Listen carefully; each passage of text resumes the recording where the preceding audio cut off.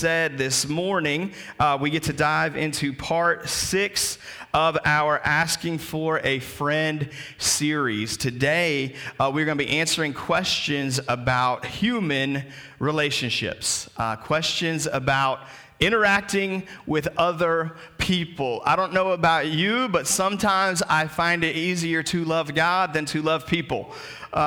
Man, loving God's easy, right? God's for you. He's not against you. He's blessing you. He's got stuff for you. And then we get to people, and not even just people, but sometimes to God's people. You ever had trouble loving one of God's people? No show of hands. Like, everyone, no, not me. I'm more spiritual than you, Pastor. You never struggle with that. I know. It's just me. The reality is sometimes people hurt. Jesus calls us sheep. Sometimes sheep bite, right? Sometimes sheep kick. Sometimes sheep are difficult to love. And so today we're going to talk about some human relationships. We're going to talk about how to walk in love and grace and forgiveness when things get difficult. As always during this series, if you have a question related to this topic or any other topic, you can text those in to 662-404-2489. That number will be on the screen throughout the service. You can text those in. We will have a question at the end of service. Dwindle will be selecting the question today. So get those in, and we'll do one off the top of the head and spontaneous as we've been doing throughout the series. Very, very quick refresher. How do we approach these questions as they come in? Number one, when the Bible speaks clearly, I will speak clearly. There are some things that the Bible is just plain black and white about, and we won't apologize for those things. We're going to tell you where to turn in Scripture to get the answer to your question. Secondly, sometimes the Bible is not quite so clear, but it gives us a biblical principle. It has a different situation, but we believe we can apply that situation to the situation you're asking about. And so when there's a principle, we will seek to apply that biblical principle. And then lastly, some things in life the Bible just doesn't talk about. And so when the Bible is silent, I will give you my opinion, but I'll make sure you know it's my opinion because you don't have to answer to that, but I won't duck the question. And so next week, we will be answering questions about creation, and quite a few questions about dinosaurs. We got some teenagers who have not grown out of the 7 and 8-year-old phase that my kids are in, where they love dinosaurs. So we're going to answer some questions about dinosaurs next week, and creation is going to be a fun time. So if you got any questions along those lines, you can get those in over the next week. All that being said, let's dive into today's questions. Number one, do you think that a lustful relationship / friendship can turn into a loving relationship / friendship? First of all, let me say this. If it's a lustful situation, it's probably not a friendship. That's a relationship of some sort. So I wouldn't define that as a friendship. Maybe this is a situation where these people aren't actually dating, but there is lust on one end. But can that turn from a negative thing, from a hurtful thing, from a harmful thing, into a godly thing? So let me give you this answer, and then we'll unpack it a little bit together. I would say it can happen, in that anything can happen. God can restore anything, and he can move in any situation. But I would say not to count on it. My advice serving in youth ministry and beyond youth ministry over the years has been, if two people are in a relationship that turns sexual outside of God's parameters, my advice has always been break that thing off. Because it is so hard once lines have been crossed to uncross them. Once you know buttons and triggers and situations and scenarios that lead to a certain place, your flesh is going to take you to those certain places. Now, that doesn't mean that you can't break it off and God can bring that thing back together later on after you've healed and after you've grown and after you've dealt with sin. But it's really, really hard to deal with sin when you're in a situation that lends itself for you to continue sinning. This doesn't just apply to teenagers. Obviously, it applies to adults as well. For adults, the advice looks a little bit different because I'll say either you need to break it off or you just need to go ahead and get married. I've done multiple weddings in our office that were not openly celebrated, but it was like, hey, we're in a situation, we've crossed lines. we love each other and we believe we're supposed to be together. Let's just go ahead and do this thing. And so I think that is certainly an option. It's not an option on the teenage level. You don't need to get married right now. So please don't do that. Pastor said, no, Pastor didn't say. For the young people, absolutely break it off. For the adult, if it's a relationship that you do believe, man, God's in this relationship and he's leading us to a place where we're seeking God together and we just messed up, we crossed a line, then let's go ahead and seal this thing. And the Bible teaches that specifically. It says, hey, it's better to marry than to burn with lust. So I think it's a very biblical application. For the more general situation of, hey, we've just fallen into lust and this isn't a situation that we're ready to get married. We're not ready to take that step. Then let me give you some biblical background for that. Matthew 18, one of the most dense, rich chapters in Scripture, specifically when it comes to dealing with human relationships, says if your hand or your foot causes you to stumble, cut it off and throw it away. It's better for you to enter life maimed or crippled than to have 2 hands or 2 feet and be thrown into eternal fire. And if your eye causes you to stumble, gouge it out and throw it away. It's better for you to enter life with 1 eye than to have 2 eyes and be thrown into the fire of hell. What is Jesus saying? This is Jesus talking, by the way.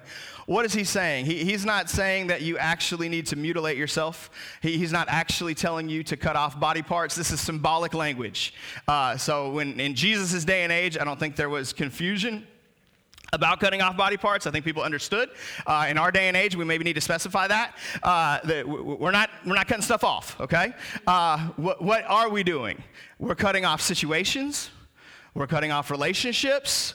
We're cutting off things that lead us to a place where we're not following Jesus. And so oftentimes if it's a husband who's cheated on his wife or been tempted into cheating on his wife with a coworker, I'm like, you just need to quit your job. Like, I don't know how God's going to provide or what the next step is, but you need to get out of that situation right now because you need to cut that thing off. You don't need to continue putting yourself in that. Even if you're not going to fall again, which I don't know that any of us can say that with 100% confidence, but you're still putting your wife in the situation where she has to stress about that every day. You are putting incredible strain on your relationship. So cut it off. And so in a lustful, harmful relationship, that would be my advice. Now, in a marriage relationship, this is not saying, hey, cut your spouse off, right? That's a different thing. God says, hey, if I've joined it together, keep it together. So if your spouse is leading you into some sort of sin, we need to work through that and pray through that. But it doesn't mean, hey, that's an excuse for me to dip out on my commitment and my covenant with my spouse. So hopefully that addresses that and makes some sense. Next question today, and these kind of transition more into hurts than sin issues. If you meet someone who becomes your accountability partner in reading the Bible and praying, or in general with church, and they end up hurting you so bad that you have to cut them off, what do you do? So a situation where you've been accountability partners with somebody, where you've been close to someone on a spiritual level, and then something happens, and they don't give me enough detail to be able to speak into any specifics. So generally, something happens, and that relationship is no longer healthy, it's no longer godly, it's no longer beneficial. What do you do in that situation? Give you a few steps to take and some pieces of advice on this. First of all, forgive. Whatever past, whatever hurt, whatever someone has done against you, God teaches us we got to forgive, whatever that looks like. Even when someone was a spiritual influence on us and now is a negative spiritual influence on us. Maybe it's the person that led you to Jesus. And they've fallen away. I've seen that situation many times where, man, God used somebody to bring somebody else to Christ, and then that person who led them to Christ ends up falling away, and the one who got led to Christ is actually the faithful one, is actually the one who continues to follow Jesus. And there's some confusion there. Man, this is the person who got me to this place, and now they don't even believe, they don't even follow this, they don't even walk it out. We got to forgive. We got to release them. We can't hold that against them. Forgiveness is really for us more than it is for the other person. It's often been said that bitterness, unforgiveness, is like drinking poison and expecting the other person to die. And so we got to get rid of that poison. We got to release that thing. So forgive, then I would say let God heal you. Dwindle already referenced 1 Peter 5:17, right? Like, cast your cares on him because he cares about you. We got to release those things. We got to let go of those things. And then I would say move forward. Don't let that thing hold you at this place. Don't let that hurt. Don't let that betrayal, that abandonment, whatever it might look like, don't let that cause you, hey, this is where my spiritual growth stopped. This is where my progress with Jesus stopped. This is as far as I can go because I don't have this other person in my life. Don't believe that lie. God may have used that person to help you grow, but please don't misunderstand that your growth is only attributable to that person. That God can only help you grow because that one person, it may have been a spiritual leader, a pastor, right? We've seen so many who've been hurt by people in leadership. I've hurt people, and I know probably every pastor has hurt somebody. And the reality is it happens. We're human. We're flawed. We're broken too. And so if it's someone in that kind of a role and it's like, man, well, if they hurt me, if they failed me, if they let me down, then maybe it's not worth it to keep moving forward. Don't believe that lie. Here's some advice I would give you in any situation like that. Don't let the enemy use old hurts to cause new problems. He's so good at that. He's good at using something that happened in 2014 to keep hurting you today. That's what bitterness does. Bitterness, unforgiveness allows the enemy to continue to echo out the pain in your life, the destruction in your life that should have been something that was left in the past, but if we can't heal from it, it can continue to affect us for forever. And until we allow God to get to that thing, until we bring that wound out to him and allow him to breathe on it and heal it, and maybe we need to get help. But you've got to choose. I'm not going to let this thing hold me back. I'm not going to let this thing that this other person did to me prevent me from living out God's best in my life. What God has for me is too good. His purpose for me is too significant. His call on my life is too powerful to let someone keep me from walking in his best. You got to make that decision. You got to decide it and push forward. So next question here. How do you recover from relationships that were only around for a season? Whether it be they left on good terms or bad terms, how do you understand their departure isn't a personal reflection of you, but rather their own choice? Well, it sounds like this person already knows it here. And so sometimes the challenge is we can know something here but not feel it here. Man, we have the understanding, like, yeah, I know this isn't my fault, but the enemy's trying to put guilt on me. The enemy's trying to put shame on me. The enemy's trying to put blame on me. And so, man, when those thoughts come, we got to take those captive. We got to fight. We got to stand against those. We can't sit and dwell in that. We got to stand on the word of God. This is a lie. This is from the enemy. I'm not going to receive this. I'm not going to believe this. I'm not going to incorporate this into my own life. I like the way that this question is phrased because this person has an understanding that there are relationships that are designed to come into our life just for a season. Sometimes the season doesn't even end because of somebody else's choice or somebody's sin or brokenness. Sometimes it's just natural. Kalel, you just graduated high school, man. I graduated high school longer ago than I would like to admit. I'll say this. I just got added to a Facebook group about my 25th anniversary. If that tells you anything about how old I am.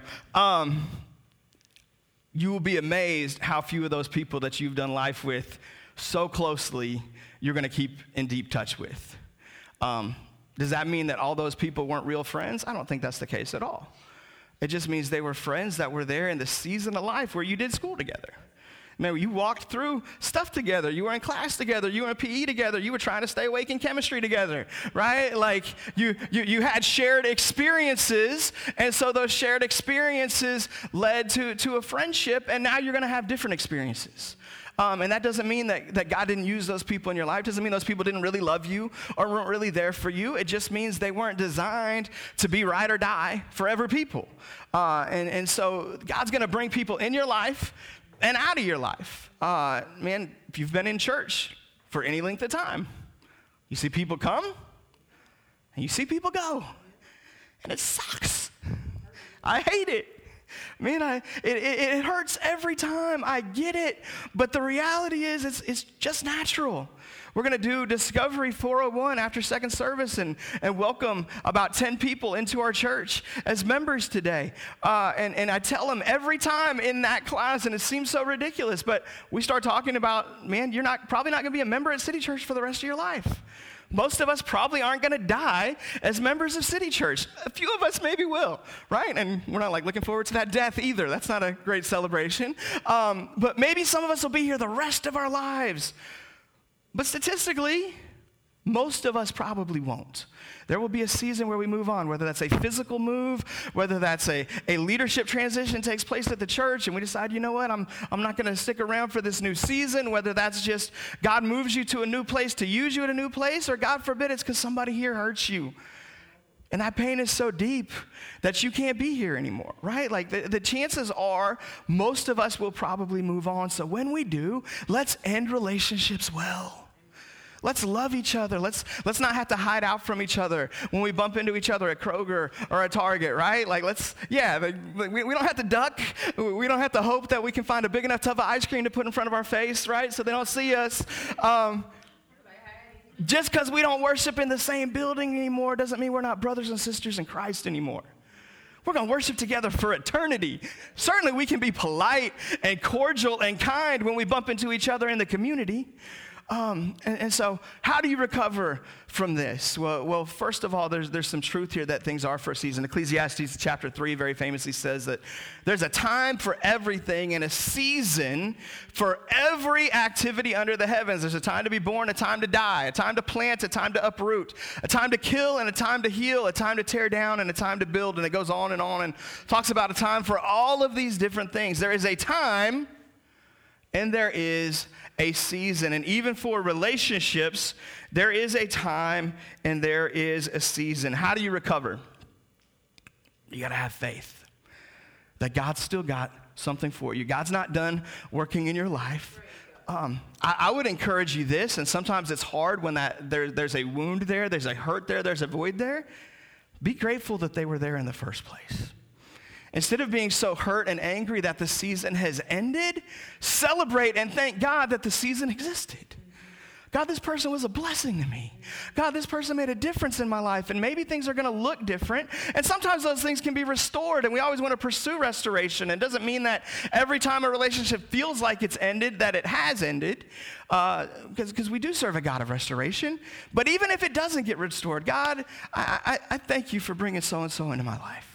I thank you for the difference they made. I thank you for the way that I'm more like Jesus because they were there. God, I thank you for all the stupid times we laughed and the inside jokes that we had and all the ways that you used this person, this family, this whoever it might be in my life. But we got to celebrate what God has done. We got to have faith that God's not done with us and trust that the same God that brought them into your life is going to bring somebody else into your life or already has brought somebody else into your life that he's going to start using, maybe not in the identical way, but in a new way, in a way that you need for this new season. Man, the walk is not by sight, it's by faith. And we got to trust that God loves us enough and has a good enough plan for our life that he's not going to let some human decision derail us from where he's trying to take us. He's not going to let somebody else's choice prevent us from walking in all the stuff that he ordained for us to have, that he destined for us to have. He's not going to let that happen. He's a good God. And he saw this coming. We may not have seen it coming. Most of the time I'm blindsided, right? Like I'm naive and I just think everything's good and everybody loves each other. And man, when relationships end, usually I didn't see it coming, or at least not for very long. But God always knew. And he knew, I'm going to see you through this. I'm going to get you to the other side of this. I'm going to bless you even in spite of this situation. Question 4 is a 3-part question. We'll do part A and then B and then C. A says this: if someone hurts you over and over again, you see kind of a theme here with hurt, over a long period of time, like weeks, months, or even years, and you talk to them about it and forgave them, how do you get out of that situation in the least amount of pain possible? So first of all, props for talking to them about it and taking the step to forgive. Let me say this about forgiveness. Forgiveness is both a decision and a process.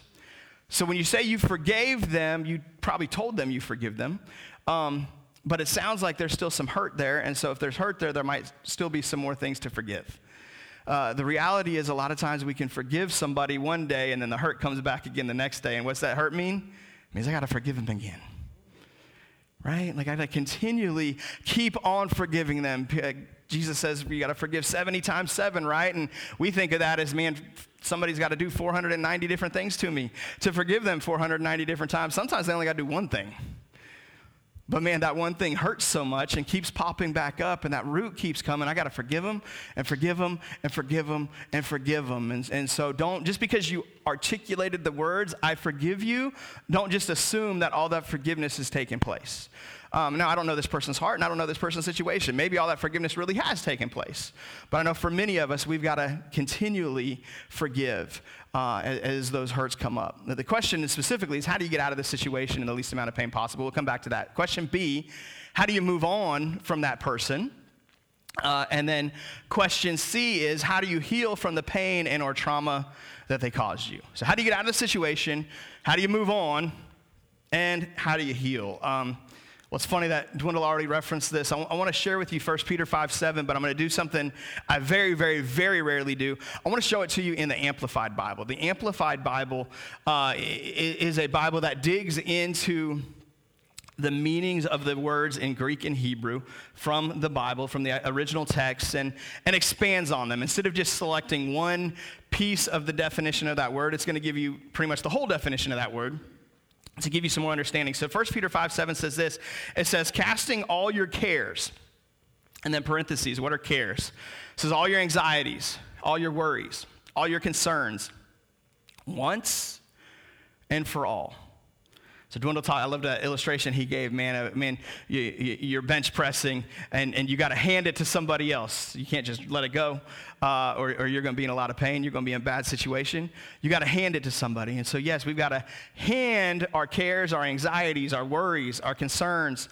I think we could expand on this. Your pain, your trauma, your hurt, your resentment, your questions, casting all of those onto him once and for all. Why? For he cares about you. We don't just give it to him because he's capable, which is his greatness, right? He can take that 250 pounds with one finger, right? Like he can grab a hold of that. He's capable of it. Praise God, he's capable of it. But we cast it on him because he's willing. His heart is for us. He cares for us. That's his goodness. And so it's God's greatness in conjunction with his goodness that brings so much power into our lives. So his goodness is with deepest affection, watching over you carefully. He's for you. So you don't have to carry that thing by yourself. You don't have to carry that trauma by yourself, that hurt by yourself. Would you go ahead and put the A part of that question back up? I want to read the context again very quickly. It says this in question 4A. If someone hurts you over and over and over again. Anybody in this room ever been hurt over and over and over again by the same person? All of us, right? We're good at this. We are skillful at hurting people over and over again. And let me just pause right here. I think one thing that's helpful is to understand that we do these things too. When it comes to hurt, man, we always want to look and point the finger and so-and-so did this to me and so-and-so did that to me. And the reality is we hurt people. In fact, oftentimes it's hurting people who do hurt people. And so if they're hurting us, it may be out of their own hurt. Have you ever had somebody hurt you over and over and over again? I'll give you one example from my life, and there's a few different ways I could go with this, but many of you know that my mom passed in January, and one of the things that hurt me, and it seems so silly that this hurt me, but it did, and it isn't a lot of times it's the silly things, like it's the little things. It's not always like the abuse and the molestation, which obviously those things hurt on a deep, massive level, but sometimes it's just that little irritating thing, that thing that just doesn't make sense, that continually hurts us. So my mom was the first person who told me I was going to be called into ministry. I mean, she told me I was going to be a pastor as far back as I can remember. I don't know when God told her or how she knew, but she knew I was going to be a pastor. Her father was a pastor. She was a PK, a pastor's kid, and somehow she just knew from an early age. She didn't say it to any of my other siblings, and none of them are in ministry, but she said it to me. God just revealed that to her. And at first, I didn't want anything to do with that. In fact, when I finally yielded to my call to ministry, the hardest part was admitting to Mom she was right.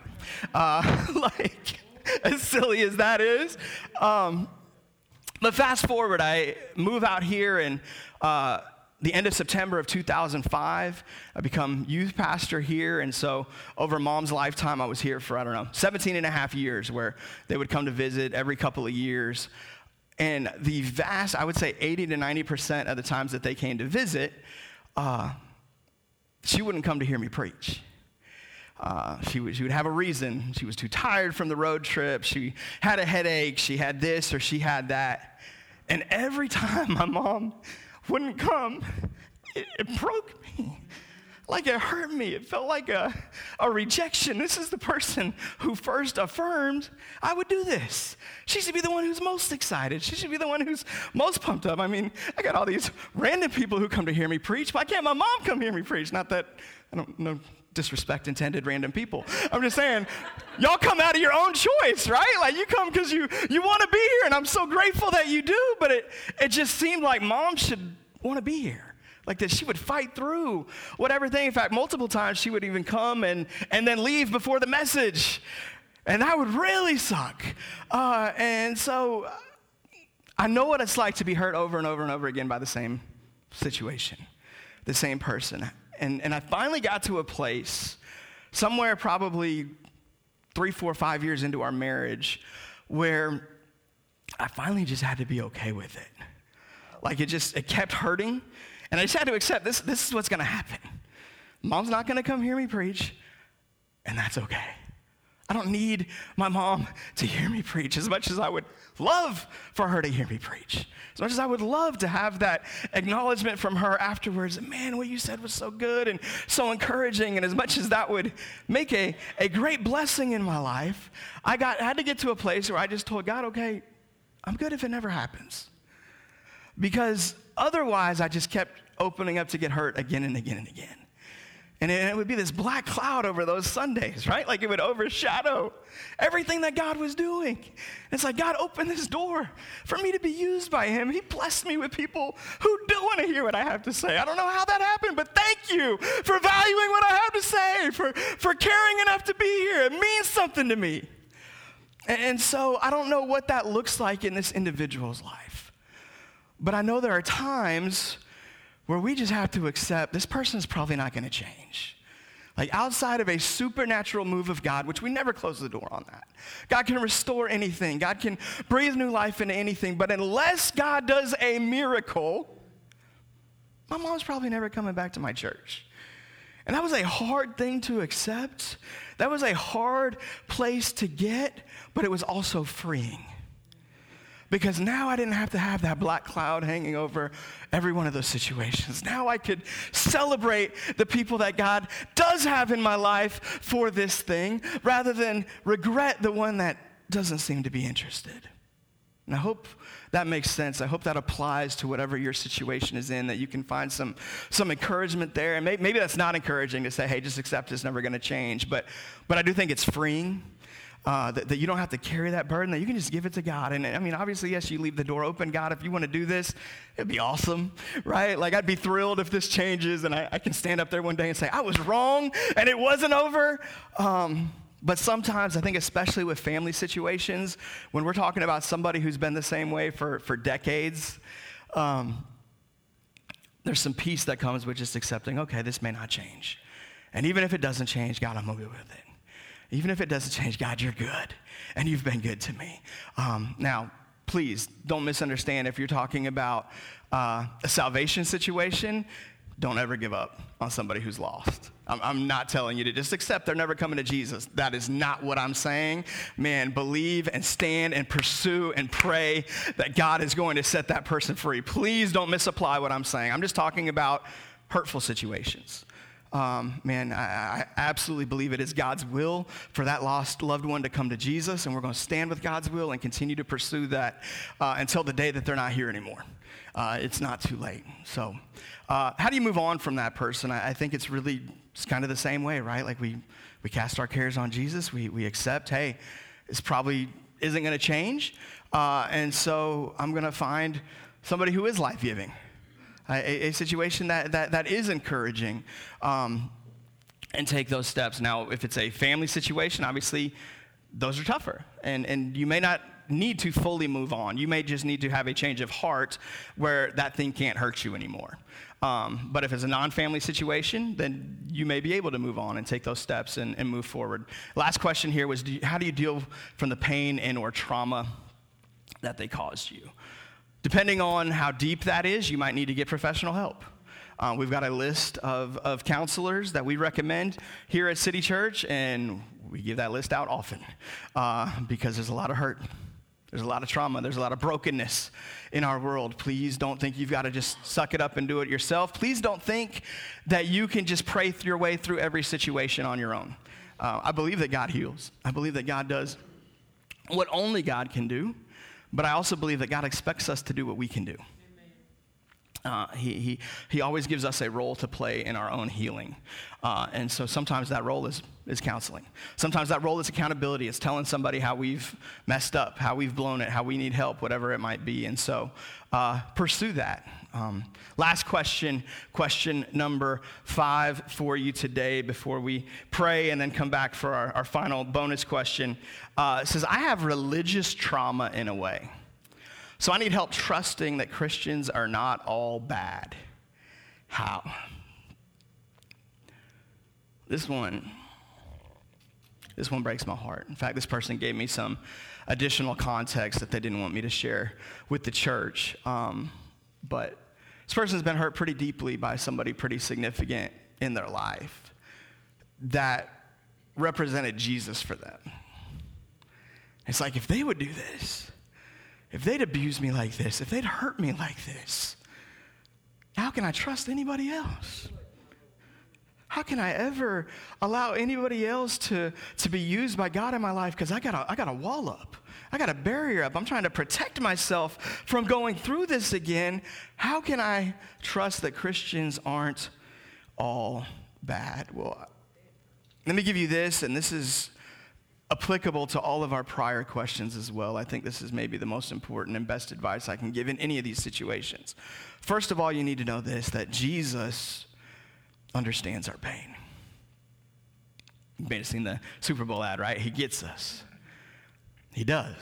It's not just a catchy saying, it's the truth. God didn't just stay in heaven and look down and give us a list of rules on here's what you have to do.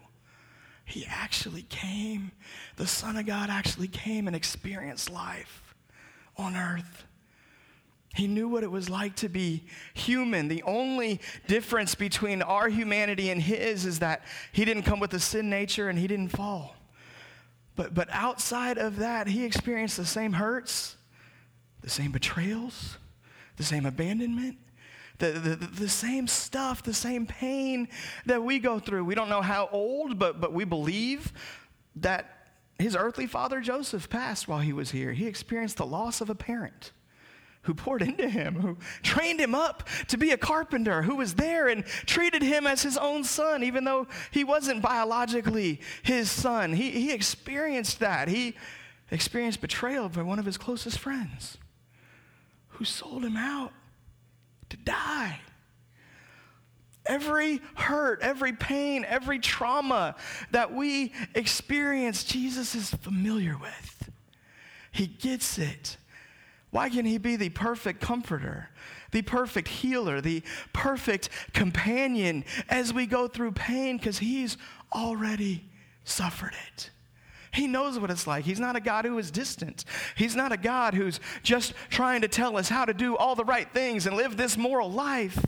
He's a God who loved us enough that he came and experienced life in our shoes. You've probably heard the phrase, right? Like, you want to know what it's like to be somebody, don't judge them until you walk a mile in their shoes. Well, Jesus walked a lot of miles. He came and experienced our life. Isaiah 53 prophesies it this way. In verse 3, it says that he was despised and rejected by mankind. Ever been despised? Ever been rejected? Jesus was despised and rejected not just by one person, but by a multitude of people. It says that he was a man of suffering. Not just he's a guy who suffered a little bit. He was a man of suffering. And he was familiar with pain. Like one from whom people hid their faces. He was despised and held in low self-esteem. Now, for anybody, that's a rough bio. That's a difficult epitaph to have attached to any of us, but especially when you're God. Especially when you're the only one who never hurt anybody. You're the only one who never betrayed anybody. You're the only one who never made a promise and didn't keep it. You're the only one who never gossiped about somebody and hurt them behind their back. You're the only one who never let anybody down, and yet everybody let you down. He gets us. And so whatever your hurt, whatever your pain, whatever your trauma, you can trust it to Jesus, because he understands the brokenness and the depravity of human nature more than you and I ever will. By the way, a whole lot of Jesus' betrayal and hurt was at the hands of Christians. Was at the hands of people who said they worshiped God. In fact, the Pharisees were the ones who saw to it that he was crucified. They were the ones who thought they were the greatest at worshiping his daddy. They thought they were representing his Father and doing it on God's behalf. Sometimes Christians hurt. Sometimes Christians fail.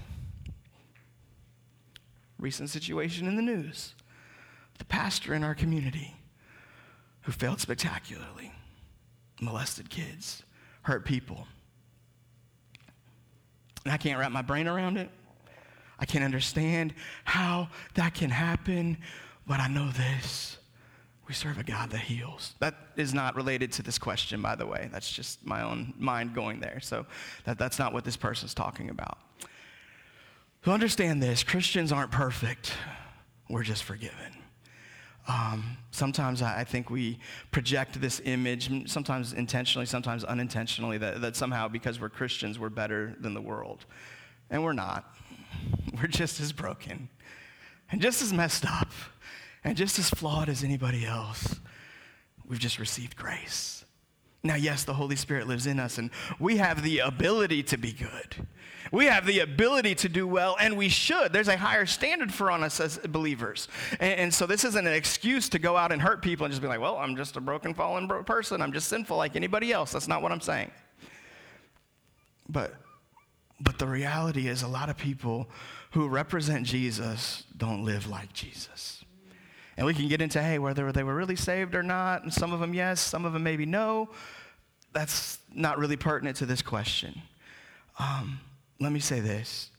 Despite the brokenness and despite the pain, I am absolutely a firm believer that Christians have done a whole lot more good than harm. Man, the most brilliant universities in the world were founded by Christians to set up ministry centers. The greatest hospitals, in fact, the whole hospital movement was because of the church. The church created hospitals to be a blessing for the sick. We can trace through human history over the past 2,000 years, and anywhere where the gospel went, people were elevated. Anywhere where the gospel went, abuse went down. Anywhere where the gospel went, eventually slaves were set free. Slavery was a worldwide thing. Anywhere where the gospel went, man, things got better. The place of women has been elevated. If you look globally right now, where are women most misused, mistreated, and abused? It's in places that don't worship Jesus. Doesn't mean that Christians always get it right in our treatment of women. Doesn't mean that we've never been guilty. We absolutely have.